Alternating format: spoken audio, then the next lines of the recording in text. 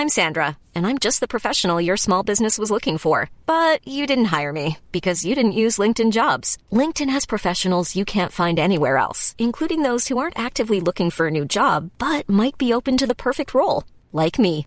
In a given month, over 70% of LinkedIn users don't visit other leading job sites. So if you're not looking on LinkedIn, you'll miss out on great candidates like Sandra. Start hiring professionals like a professional. Post your free job on linkedin.com/people today. The following podcast is a member of the Great Big Owl family. Hello and welcome to The Fear, a podcast about the overlap between comedy and horror. My name is Sarah Morgan. Hello. My guest this episode is Riley Silverman. Riley is a stand-up comedian and writer based in Los Angeles. I first became aware of Riley's work when I heard her 2015 album called Intimate Apparel, which I highly recommend you find in the usual comedy album places. It is excellent. Riley and I then worked together on a show called International Waters, a podcast panel show. Riley's still head writer on that show. I then was in LA for work and I sat down with Riley in her office in Hollywood, baby. That is what they call it. And she was kind enough to sit down with me and talk to me about fear. Now, to let light in on magic, it will become obvious very soon into this conversation because of context. This might have been recorded a little while ago. I'm really sorry it's taken so long to bring out, and all I can say is I'm just so goddamn happy that this episode is finally coming out, because for me it's like the perfect fear episode in terms of pop culture and personal stories. We talk about everything from panic attacks to Pee Wee Herman. Talk a lot about Doctor Who, because Riley is a giant Whovian, as you're about to hear. And of course it's worth pointing out that this episode was recorded way before anyone could even conceive of the idea that one day we might have a lady doctor. But yeah, Jodie Whittaker's going to be Doctor Who. That's going to happen on Sunday, 7th of October. I am very excited at the idea of a TARDIS full of bras. Yay! If you don't know Riley's work, find her, adore her. She has an amazing new stand-up special called Everything is Fine on Seed and Spark. If you like the episode, let me know what you think of it at The Fear Podcast. Rate and review it on iTunes. Not that anyone ever does or has, but why not buck that trend, baby? Prove me wrong, kids. And finally, before we go to the interview, last tiny bit of admin about what you're about to hear. Off mic we were talking about this really interesting article about trans representation in horror films. I'll put a link to that in the show notes so you know what we're talking about.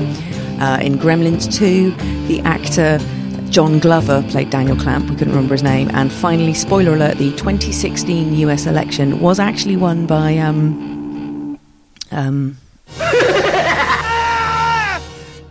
Let's talk a bit about your relationship with Doctor Who, because that is, in our country at least, it's the ultimate like first thing you're scared of. Yeah. There's a the phrase, watching behind the sofa is the cliche. Docs, yeah. So is that did you come to Doctor Who as a child, or is that as a grown up? I came into it as an adult. I mean, I was aware of it as a kid, but it was on like PBS, and I didn't watch a lot of, which is public broadcasting here. Mm-hmm. I didn't watch a lot of PBS stuff as a kid. Like it was like Doctor Who would be on and like Dark Shadows and stuff like that, and it all just felt very grown up for me. Like I didn't know that it was a kids show, so I didn't watch it then. I didn't get into it until the reboot era, like the modern era. Sure. Yeah. And do you think it still holds up in terms of like, do you get freaked out by it? Does it scare you? A little bit. I mean, there's a couple of them that are really creepy. Like, there's one, like some of the stuff with like the silence and the people like in the background, that was really scary. And there was one episode in Peter Capaldi's first season that was like all about fear. And there was one scene in particular where it was like there was something hiding under the bed, and they never explained what it was on the show, and that was really creepy.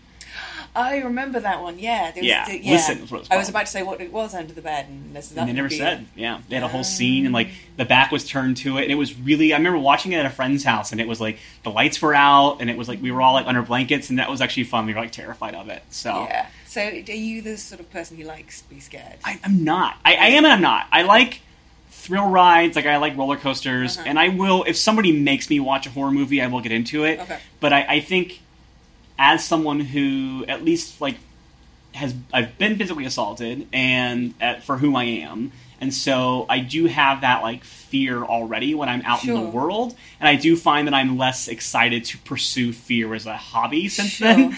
So that may be part of it. Like, I definitely have a little bit of PTSD from when I was attacked. And so things that I think maybe used to be... Like, when someone jumps out at me now, out of the darkness, whatever, I'm furious at them. Like, it throws me... And I used to think it was funny. And now I will almost punch somebody. And I'm not a violent person. But, no, oh my God. I mean, if you don't mind, I'd love to talk about that a bit more. Because that's terrifying. Like, that you so you deal with kind of scary shit on a day-to-day basis. So what happened? I was actually, of all weekends, I was going to a Pride event. It was in LA in 2014. And I was going down into the subway station. And there was a guy who, I walked by him. He was on an escalator. And he saw me dressed as myself, and he decided to take an issue with that. And he shouted something at me, and I get shouted at all the time, so I usually just let it go and don't even think about it, don't even acknowledge it. And then I went down. I thought I was safe because I went into a crowd of people, but the mistake that I made was I didn't turn to face him, so I didn't see where he was. Right. And he came up behind me and he grabbed me by the shoulder and like got in my face, and he said, like, skirts are for ladies. Like, I was supposed to go, oh, really? Oh, my God, no one told me, you know? Wow. And so then it turned into, like, this fight. Like, he grabbed me, and I kind of, like, grabbed him back, and then, like, he started hitting me, and I was, like, defending myself. But, that all happened because this guy didn't like that I exist. And so... that's awful. I'm so sorry. Yeah, that happened about 2 years ago. And, I've written stand-up about it, and I'm doing better with it now, but I definitely had a couple of years where... it was always kind of a lingering thing. Yeah. And, I remember my birthday that year, or maybe it was last year. I think that was that year.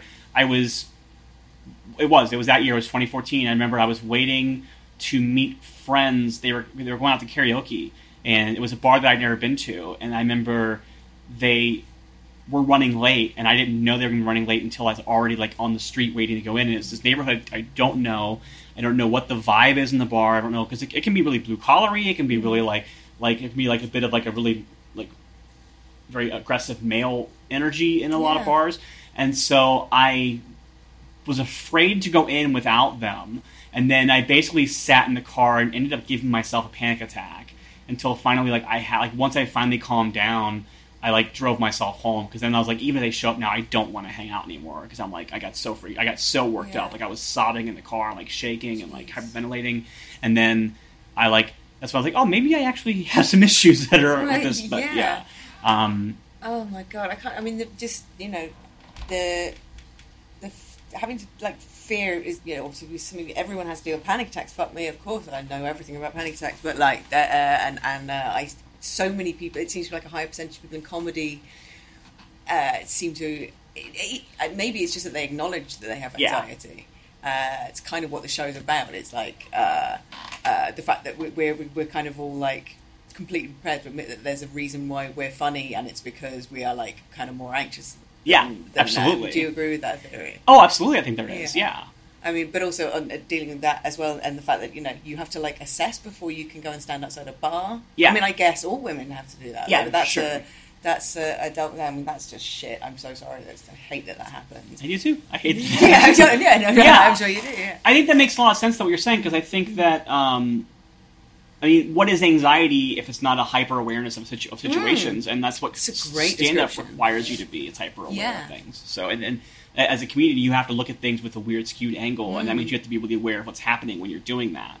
And I definitely, because I know that most of my really great material that I write, that I'm most proud of, is always filtered through my pain or concern or something like that. Absolutely. So, you stay the worst thing in the world that you could possibly have other people know about you, and then say it. And that's always the funniest stuff. I mean, I'm a writer, and that's always the stuff when you're like, God, no one must ever know this terrible secret about me. Shit, now I have to write it. Yeah. Now I know that's what led to me coming out eventually in stand-up, because I did comedy for like around 8 years, living in the closet and pretending as a cis man, because I was so afraid that if I came out as trans, I would lose my career.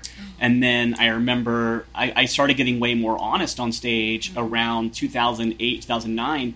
And I remember New Year's resolution 2009 was like, this is the year you have to be okay with who you are, and you have to be okay with people knowing who you are. And it took me most of that year, but I did come out that year, and a big reason was because I'm like, I can't be myself on stage if I'm lying about who I am to everyone. I can't be honest in my material. That's amazing. Yeah. Yeah, the material was good. Like, I love that. I love the kind of, like, the calculation of that, where it's just like, I'm going to lose my career if I'm not myself, and I'm going to lose my career if I am myself. So if I'm going to lose it either way, I should lose it for being myself. Yeah. And I had a really awful on gig. your terms then. Yeah, and I had a really awful gig the night before I came out. I had this terrible gig that I had to drive, like, the other comic and I drove 8 hours together to 8 hours back.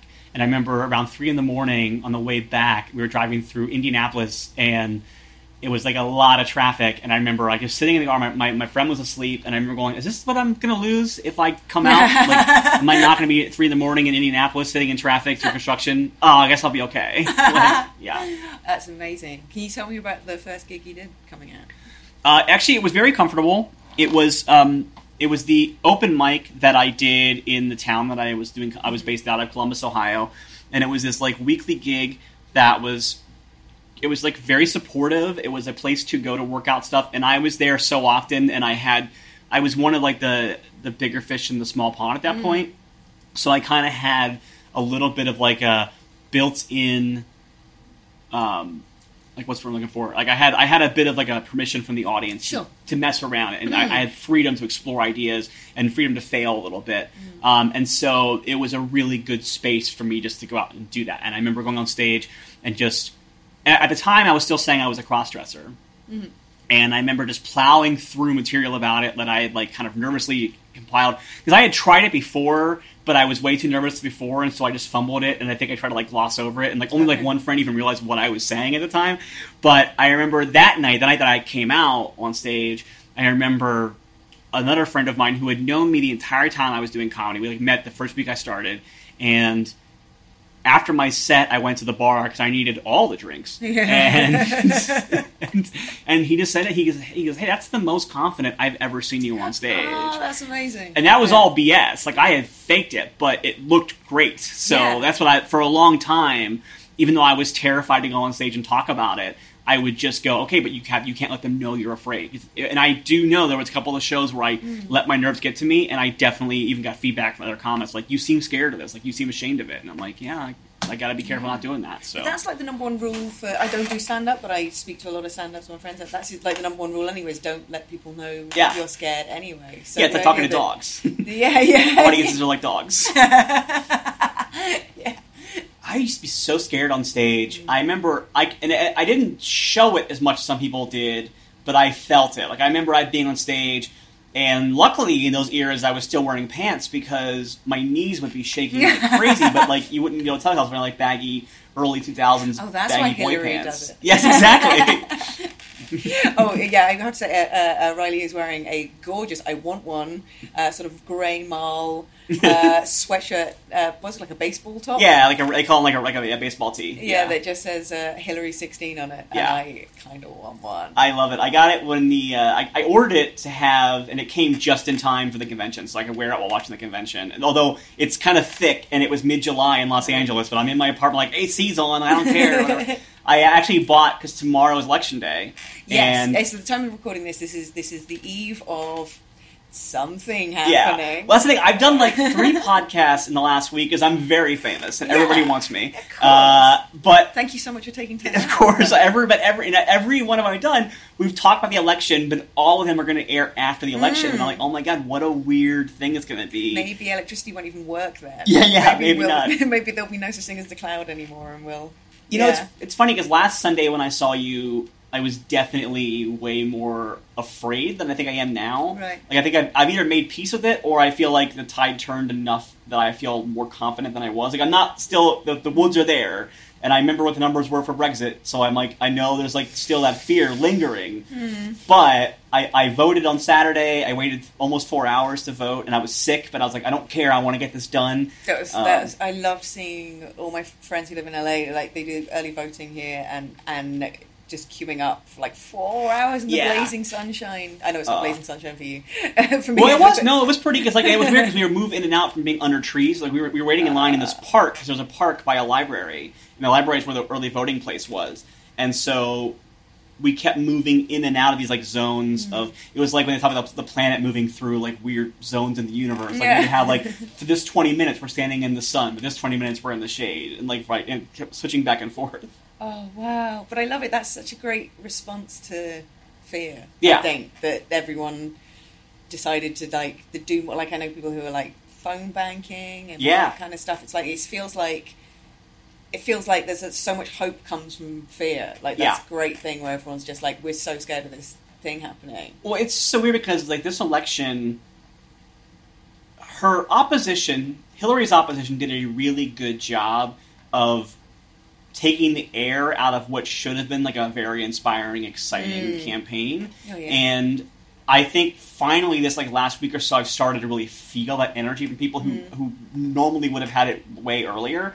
I've had it all summer because I thought this year's Democratic National Convention is one of the best political conventions I've ever seen in my entire life. It was so hopeful. It was so inclusive. Like there was so much like excitement about what the future could be.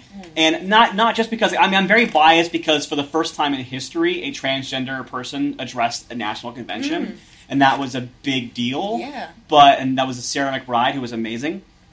But like it was just there was so much diversity and there was so much voice and there was so much hope. And it was weird because normally with American political conventions, the Republican convention is super patriotic and a lot of flag waving, and the Democratic one is not as much, and they get hammered for it. And this year, man, the Democratic one was all about like rah-rah military. Like they had like a whole like color guard come in at one point, and then like it was really bizarre to see because it was like that, but also Black Lives Matter, and like also like mothers of children who have been shot by police officers coming in and speaking about the problems with that, and transgender people, and we had like all these just the amount of diversity versus the other convention. Yeah. But unfortunately, the big top story was that there was a group of Bernie Sanders like supporting protesters there. But it's like the overall convention was really amazing. Yeah, that's terrifying when the story becomes the left tearing itself apart. Yeah, that's kind of what's going on back in the UK. I've just noticed your nasty woman. Oh yeah, it's kind of fading a little bit already. It was a temporary I tattoo. put it in a place where I shouldn't have because like it's on where the curves are on my hand. So like where my hand folds, so it's already kind of falling apart. That's great. But I also have my real tattoo, which is my Doctor Who tattoo. Speaking of the Good Doctor. Yeah, tell me about your Doctor Who tattoo. Yes, actually, it kind of falls into the anxiety and fear thing. Yeah. It's actually it says deep breath, and it's written in clockwork gears, and it comes from the first episode of Peter Capaldi, who, if you haven't figured out by now, is my doctor.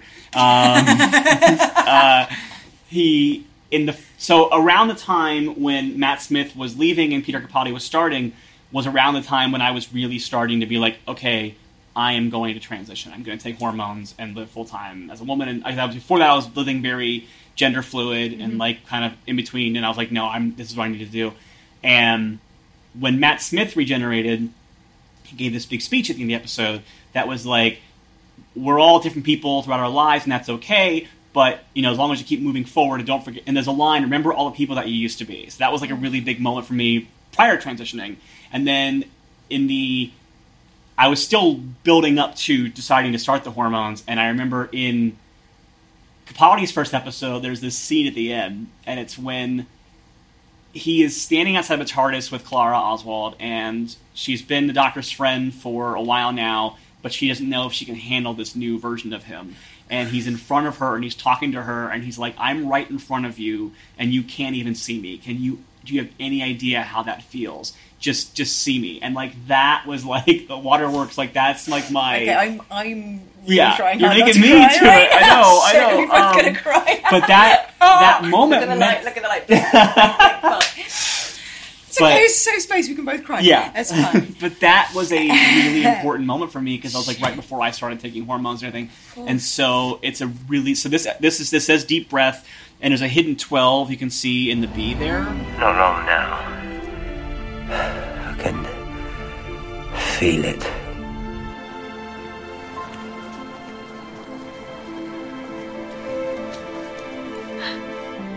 Why? Why would you do this? Because I think it's gonna be a whopper.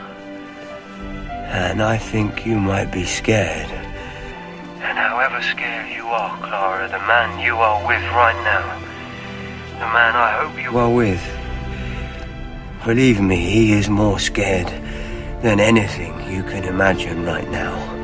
And he needs you. So who is it? Is that the doctor? Is that the doctor? Yes. And then the reason why deep breath is so important to me is because it also is just a reminder. If I look down my arm, take a deep breath. And there's been times where I've been stressed out or freaked out or anxious, and I will look down and or pissed off or whatever, and I'll look down and go, okay. And then it's good. It's so. I find it so reassuring that, back to anxiety and panic attacks, that we are all this clockwork meat bag essentially. Yeah. That needs air in it. And all you have to do is stop it from not getting air in it. Get out of your own fucking way and breathe.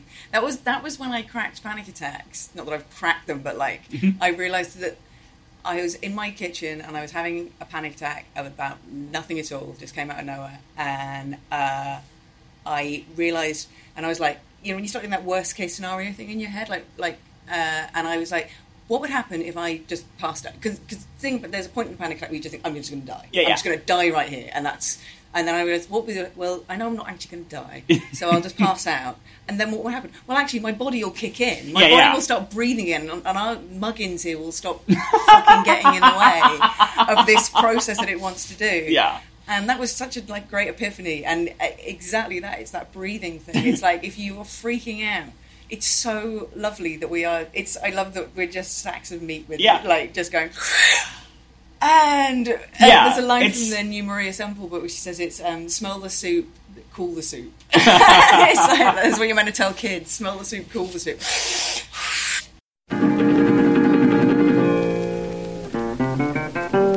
Hello and welcome to Rule of Three, a podcast about comedy. I'm Joel Morris. I'm Jason Hazley. And as usual, we're joined by someone who makes comedy to talk about something funny that they love.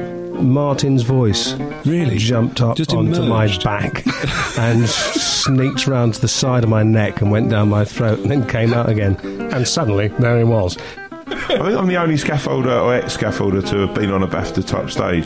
There's more money in faces. There's more money in faces, but there's no control. That's what I like. I can't control your face. I can't control where I put my face. And Rory sort of pitched to James, can flute be the last word? Because I think that's the funniest word to end on. And James went, I know it is, and that's why I don't want it to be at the end.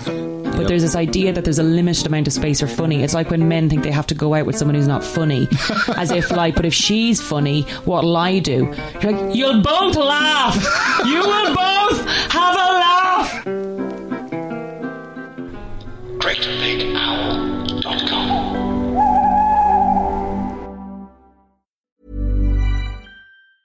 Hey, I'm Ryan Reynolds. Recently, I asked Mint Mobile's legal team if big wireless companies are allowed to raise prices due to inflation. They said yes. And then when I asked if raising prices technically violates those onerous 2-year contracts, they said, what the f*** are you talking about, you insane Hollywood ass f- So to recap, we're cutting the price of Mint Unlimited from $30 a month to just $15 a month. Give it a try at mintmobile.com/switch. $45 up front for 3 months plus taxes and fees. Promo rate for new customers for limited time. Unlimited more than 40 gigabytes per month. Slows full terms at mintmobile.com. Hiring for your small business? If you're not looking for professionals on LinkedIn, you're looking in the wrong place. That's like looking for your car keys in a fish tank. LinkedIn helps you hire professionals you can't find anywhere else, even those who aren't actively searching for a new job but might be open to the perfect role. In a given month, over 70% of LinkedIn users don't even visit other leading job sites. So start looking in the right place. With LinkedIn, you can hire professionals like a professional. Post your free job on linkedin.com/people today. After a long hot summer of World Cup action, the nights will soon be drawing in again, and as the barbecues and after-work drinks in the sunshine peter out, you might find yourself at home, accidentally watching The One Show. But fear not, you don't have to, because the podcast that takes the bullet for you is back for Series 2. Last season, we marvelled at a film in which Chris Akabusi investigated baby farming. We were astounded by Tommy Steele's anecdotes. Suddenly the ship goes... I went, what the? and suddenly I'll see these two bodies in the water. Dear me. And we accidentally engineered the resignation of regular one-show presenter Jay Rayner. You have to understand that I'm on this so that I can never be on the show ever again. This is basically your resignation Because you can't leave. Nobody leaves the family. So who knows what will happen this time? Find out as the show that analyses a TV show that doesn't warrant analysing returns. It's The One Show, back in September. I want to talk about your relationship with horror. Because you said that you'll see a horror film. I will, but I have to be dragged kicking and screaming into it. Okay. And then I will get into it usually. Like I write for Pajiba, a pop culture site, and we do this thing, we're doing it this year at least, called every Wednesday we do 52 Films by Women. So we do 52 Films by Women. Sorry, I talk very fast. 52 films by women. Yeah, and so the idea is every week we do a new movie that's been directed by a female director. And so for October, I decided to do The Babadook because I had never seen it and I was scared of it. Yeah. And everyone told me it was really scary. And I had not watched it. I made myself watch it to do this article, and that was part of why I picked it. And it freaked me out. And it actually is a wonderful movie, and as somebody who does deal with the grief or the fear of the assault and stuff like that, and like PTSD, it actually was a really perfect movie for me to watch because it really is a lot to do with like confronting the grief or the pain that you have that prevents you from functioning. Yeah. And how to like get it under control. And it's very much about how like that pain isn't maybe never going to go away, but you can be not ruled by it. Yeah. And without saying much more, without spoiling the movie, but it was the perfect movie to watch at that exact time too, because there was this weird meme that was going around where, speaking of this election, and someone had a bumper sticker from a Trump supporter that had a stick figure of a Confederate flag kicking a person with a gay pride flag in the stomach. And it was like this really horrific, violent image. And the thing is, the exact opposite image exists too, where it's a gay pride flag kicking a Confederate flag. And I think that was actually the first one. I think it was actually created because there was a point when gay marriage was legalized in America. Around the same time, there was a huge push to take down the Confederate flag in a lot of southern states. Long overdue, in my opinion. And I think a lot of people try to equate them, like, gay pride goes up and Confederate flag is out, which is a little bit, hey, white progressiveness, like we don't really get to claim that. And like queer people of color, have at it. But if you're white and queer, you don't get to be like, oh, we defeated the Confederacy. That is not your. But anyway, either way, it really the flag kicking the queer flag like really bothered me because I'm a victim of that exact kind of assault. And that was the night that I was supposed to be watching that movie. Yeah. And then I remember like everyone kept posting about it on my Facebook, and like I had to get off Facebook because it was driving me crazy. And then I couldn't even watch the movie because I was like so worked up from it. And then the next morning I got up and I watched the movie. I'm like, oh, this is actually the perfect movie to be watching right now. That's such a great read of that movie. Like, I love that film, and I watched it weirdly. I watched it in LA, thousands of miles away from my child. Slightly high on legal weed. Yeah. And on my own in an Airbnb, and like the perfect environment for just freaking the shit out. Like why I just chose to stare into this abyss. I don't know why I chose to do it, and I loved it. Because it was like I sort of created this perfect storm of like the worst environment to watch a really really fucking scary film about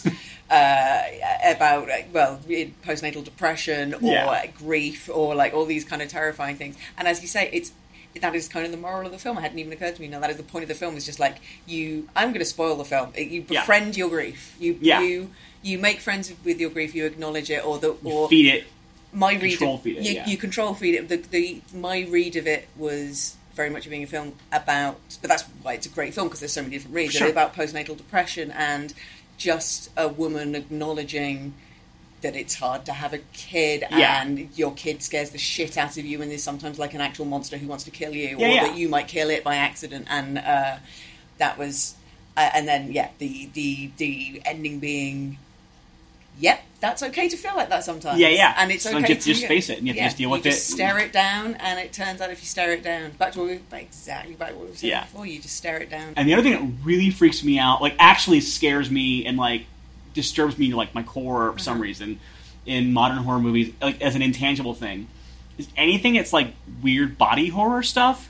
Like when someone like starts like bending over backwards and walking on their hands on the ceiling, and like, or like crab walks, like, and like, but like in a way that a human body can't turn. Yeah. That freaks. I don't know what it is about that. That like freaks me out so much. Like in all these like possession movies that what's happening. Oh, that's interesting. God. I don't know what it is about that. Is that and I'm really going like sledgehammer psychoanalysis here. Is that a transitioning thing? Like your body is. I don't think it is, but now that you said it, now I'm going to think that from now on. Yeah. Because I find anything with bodies changing. Like when I was pregnant, I got really obsessed by watching things with like pregnancy. Demon people having demon babies and I can baby imagine and those kind of things where you're like, it could be the idea of like not being in control of your own body and like your own body being kind of a traitor to you, which is definitely a feeling that I've had a lot in my life. So one funny thing about the Babadook before we move on from that, Katie Dippold, who was the writer of the Ghostbusters movie, and she used to write Parks and Recreation. There's a great photo of her on Twitter she shared last year where she went to a Halloween party as the Babadook, but nobody else dressed up in costume. So you just see this picture of her sitting in like a black coat with white face paint and the black hair and the hat,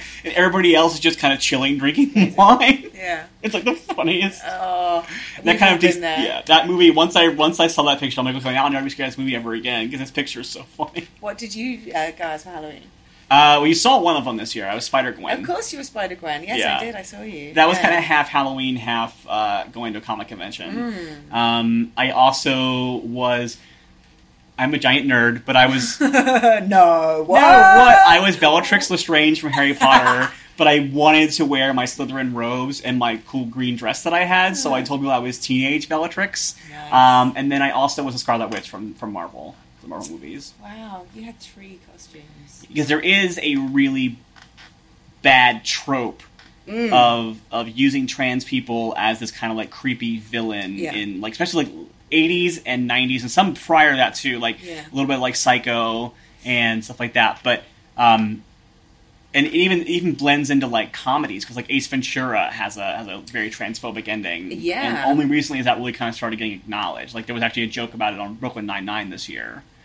What was the joke? Oh, the joke was they're in Florida and like they named this school the Ace like the team was like the Ace Ventura whatevers, and Andy Samberg was like he's like good film, solid jokes, only gets overtly transphobic at the very end, but otherwise still a win. And like I was like great, like there's actually a British transgender comedian Avery Edison, and I remember she tweeted about it. That's how I found out. I hadn't seen the episode yet, and she tweeted about it. I'm like, oh yeah, so I went and watched it. Yeah, God, it's so fucking weird how that is a trope that there's. But you like that Psycho is this classic, and it's I guess Psycho's kind of different because he's dressing up as his mum. But I mean that's what people thought of trans people back then. Yes, exactly. Like, exactly. It's a guy in a dress, and that's shit. Oh, and it's a guy who has a woman's voice in his head telling him to do bad things. And and that, I mean, it does. To be fair to that one, and even to Silence of the Lambs a little bit, but I'm not going to give it that much credit. No. The Ed Gein story really did have that element to it, and that's who it's based off of. Yeah. But like Silence of the Lambs, they actually like go out of their way to try to say that Buffalo Bill is not transgender and was like rejected for trans treatment, and that's why he went crazy and started killing people or whatever. But that's shit in itself, though. Yeah, well, the interesting thing about that is that that's their explanation based on 80s and 90s tropes of what trans identity is. Yeah. But so much of what they say in that movie that like disregards his identity is what like today would be considered like transphobic or turfy almost, because like it's this idea like when I was growing up like in the 80s especially, I didn't know there wasn't much information for me available for trans stuff. So I say more 90s when I got on the internet and could like research it, there was still this very prevailing idea that if you were a transgender woman that it meant that you were like this hyper feminized, almost like 50s stereotype caricature of what a woman was. Yeah, like a RuPaul's Drag Race version of femininized, which I love. Oh, I love RuPaul's Drag Race. I love it, but it's like this cargo cult version of what some gay men think women are like, and I love that because it's like it's so. Oh, is that what you think we are? That's so adorable. And it's kind of become its own thing, but like that was like drag a little more like trans was considered like a little bit more of like a pedestrian version of that for a long time. And it was like, unless you're this, and this, then you're not really trans. Unless you feel so. A lot of the reasons why, like Buffalo Bill was not considered trans in that movie would have applied to me as well. Right. I mean, I'm not a murderer yet, But but like that's what's interesting about it, and that's what that piece that I shared was talking about, where it was basically this trans writer who was deciding that she wanted to reclaim Buffalo Bill as like a victim of transphobia of the era, and like not that's interesting. Not make her into a. And that's one thing in the article.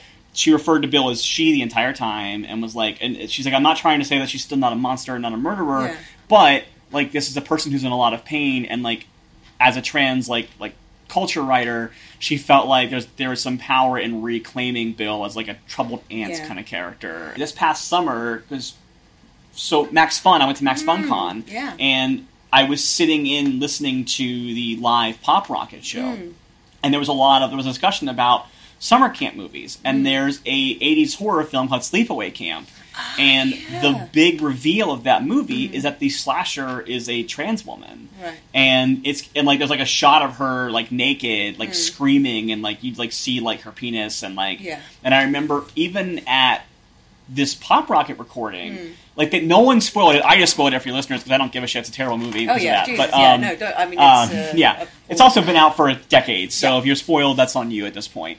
But I remember everyone in the room treated like, oh yeah, it's one of the best twists of all time, and it's like in a space that I thought that I was like accepted and safe, and I was, but still, I was like. I actually ended up walking out of the recording. Like I was like, because I was in the back of the room. I wasn't on stage. I was in the back. If I was on stage, I would have called it out immediately. But I was in a position where like I couldn't just be shouting from the back of the room. So I left. I was like, I can't sit here and have people that I respect and audience people who I think are supposed to like me laughing about the weird character in a movie. Yeah, when it's like there's so little representation, and then when the idea that a trans character in a film has got like completely messed up, and their mum forced, isn't that the Sleepaway Camp thing? A boy, the girl child died, and so the boy was forced into a dress. Yeah, I think that's what it was. Jeez. Yeah, and it's also just like that trope.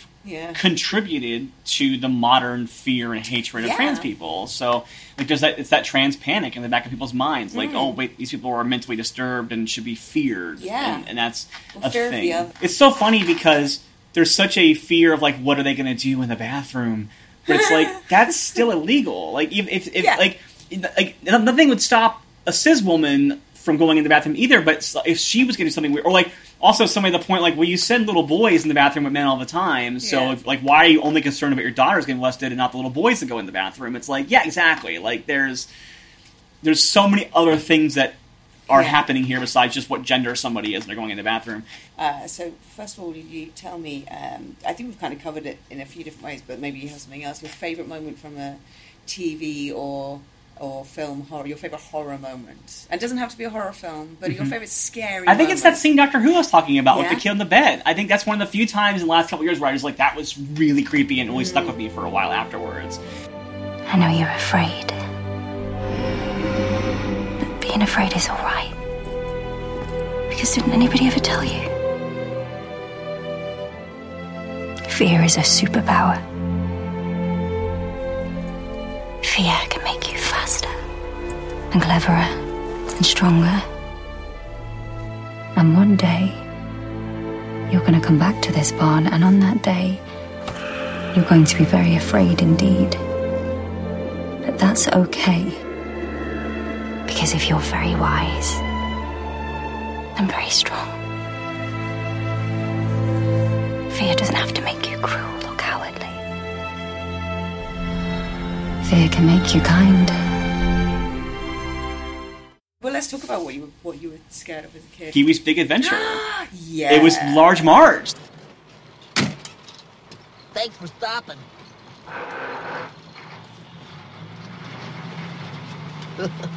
Some night, huh? On this very night, 10 years ago, along this same stretch of road, in a dense fog, just like this, I saw the worst accident I ever seen.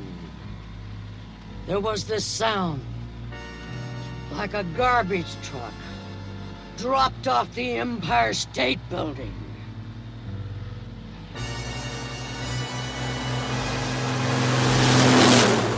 And when they finally pulled the driver's body from the twisted, burning wreck. It looked like this. And also, the scene in that movie where he's having that nightmare where the doctor, I think they're clowns, I don't remember, but they're like destroying his bike, and like there's like weird music and there's like all this like trippy, like that freaked me out so I couldn't watch it as a kid. Like even as an adult, like I think that scene, like when it comes up, I'm like I don't want to know. As a kid, you don't always see things in the order they air. So the first Pee-wee I had was Pee-wee's Playhouse, and watched it every day. And there was always like, "What's the secret word?" People would scream. There was Cherry. So it was just goofy, dorky kid show. So how old are you then? You're sort of like a... I mean, as old as I can remember, I don't know off the top of my head the exact years, but it's one of the things that I always just remember being a thing. Yeah. So I can look it up. Like, it didn't feel like... No, it's cool. And it didn't feel like dark or weird to you. It felt like friendly and... Yeah, I mean, it was a cute, weird... It was a weird, absurdist show, but it wasn't scary at all.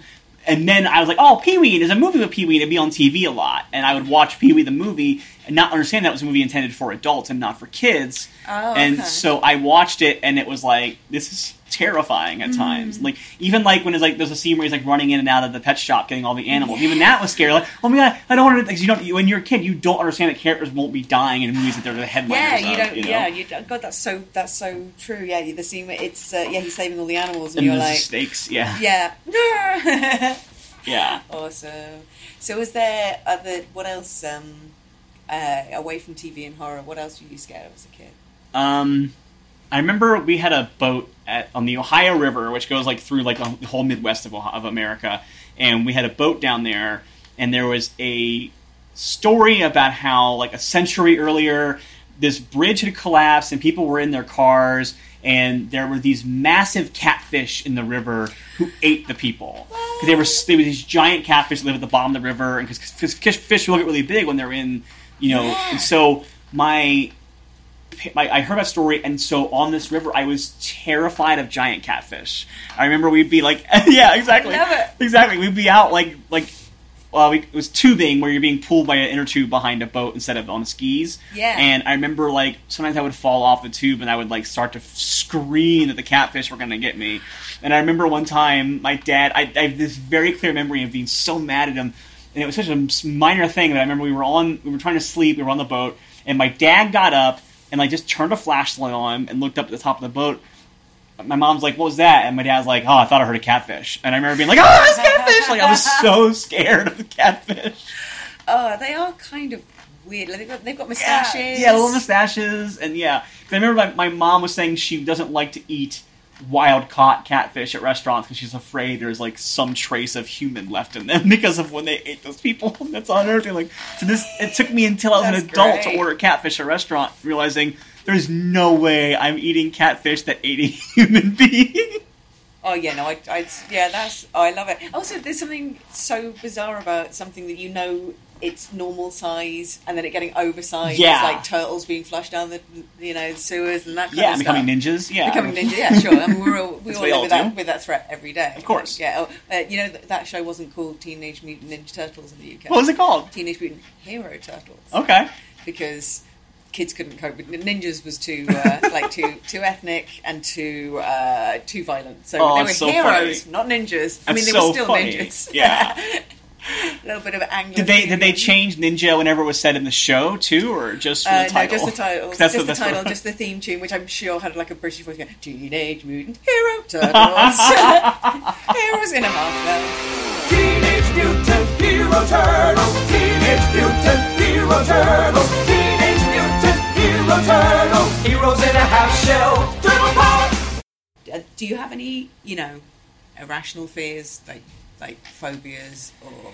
I get a little bit claustrophobic in crowds, which is weird because I'm a comedian, but like when I'm on stage I'm fine because I control the room, but when I'm like in a large group of people that are around me moving fast and talking, I do get very like anxious, and like that's why deep breath helps a lot sometimes. And I will say, and I'm a little embarrassed to admit this one, I do occasionally when I sit on a toilet have that quick weird fear of like, what if something comes up onto the toilet? Because like there's nothing you can do about it, like it's weird, and what would come up? I don't know, and I don't want to know. Going back to turtles, but you again. Do, yeah, exactly. Back to the Ninja Turtles, yeah, Hero Turtles. Is that because you saw the film The Ghoulies? Oh, I think it was the Ghoulies. I think that's what did that. Yes. That fucking poster campaign, man. That was. I never saw the film, but that poster was in every video shop in the 80s when I was a kid, and just this, and it was like as a grown up, you go, oh, it was a Gremlins knockoff. It was like nothing, but that poster, that guy coming out of the toilet, was fucking terrifying. Yeah.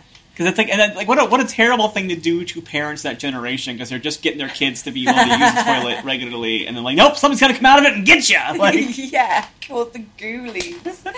Oh man! Now was that the one? Because they all those Gremlin knockoffs melt together in my head. Were the Ghoulies the ones, or I think these might have been the Munchies, where when they got like electrocuted, they turned into like stone, and when they got shocked again, they turned back into the monster. I missed all of these things. I remember just seeing the posters in video shops. So Munchies, which made me laugh because of course. Of course. There was like Munchies. There was Critters.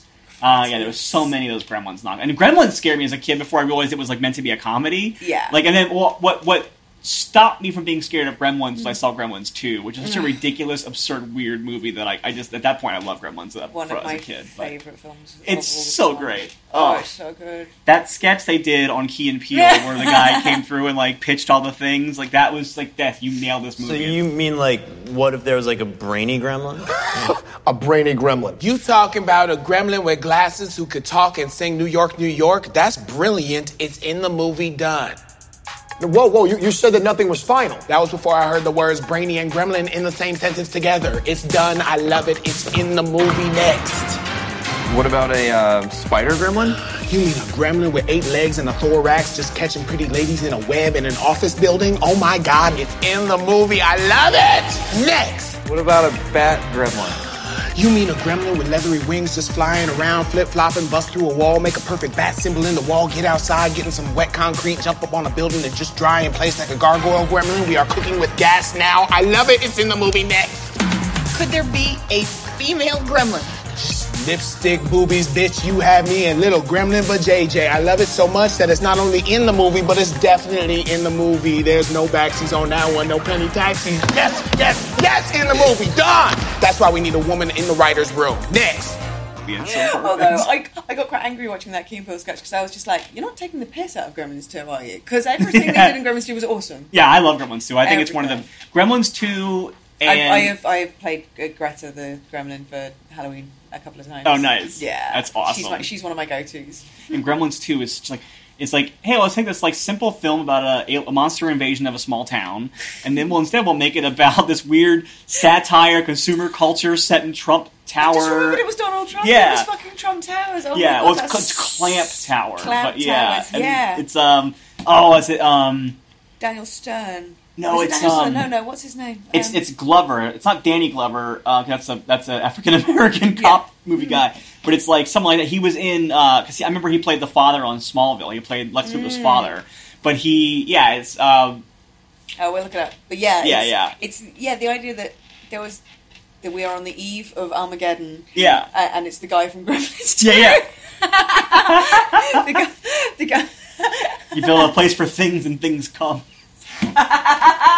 And it's true because he's always like, I got the best words. And in that movie, at the end, like when they decided it's the biggest, most sensational, quiet little town you've ever seen. Oh my God, it's exactly amazing. Build a place for things and things will come. I think we need to end it there because that's perfect. Yes. Thank you so much, Riley. Thanks for having me. Thank you. Bye.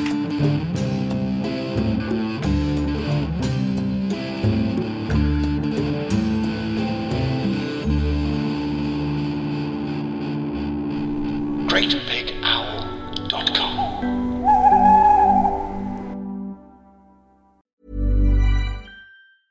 Even when we're on a budget, we still deserve nice things. Quince is a place to scoop up stunning high-end goods for 50 to 80% less than similar brands. They have buttery soft cashmere sweaters starting at $50, luxurious Italian leather bags, and so much more. Plus, Quince only works with factories that use safe, ethical, and responsible manufacturing. Get the high-end goods you'll love without the high price tag with Quince. Go to quince.com/style for free shipping and 365-day returns.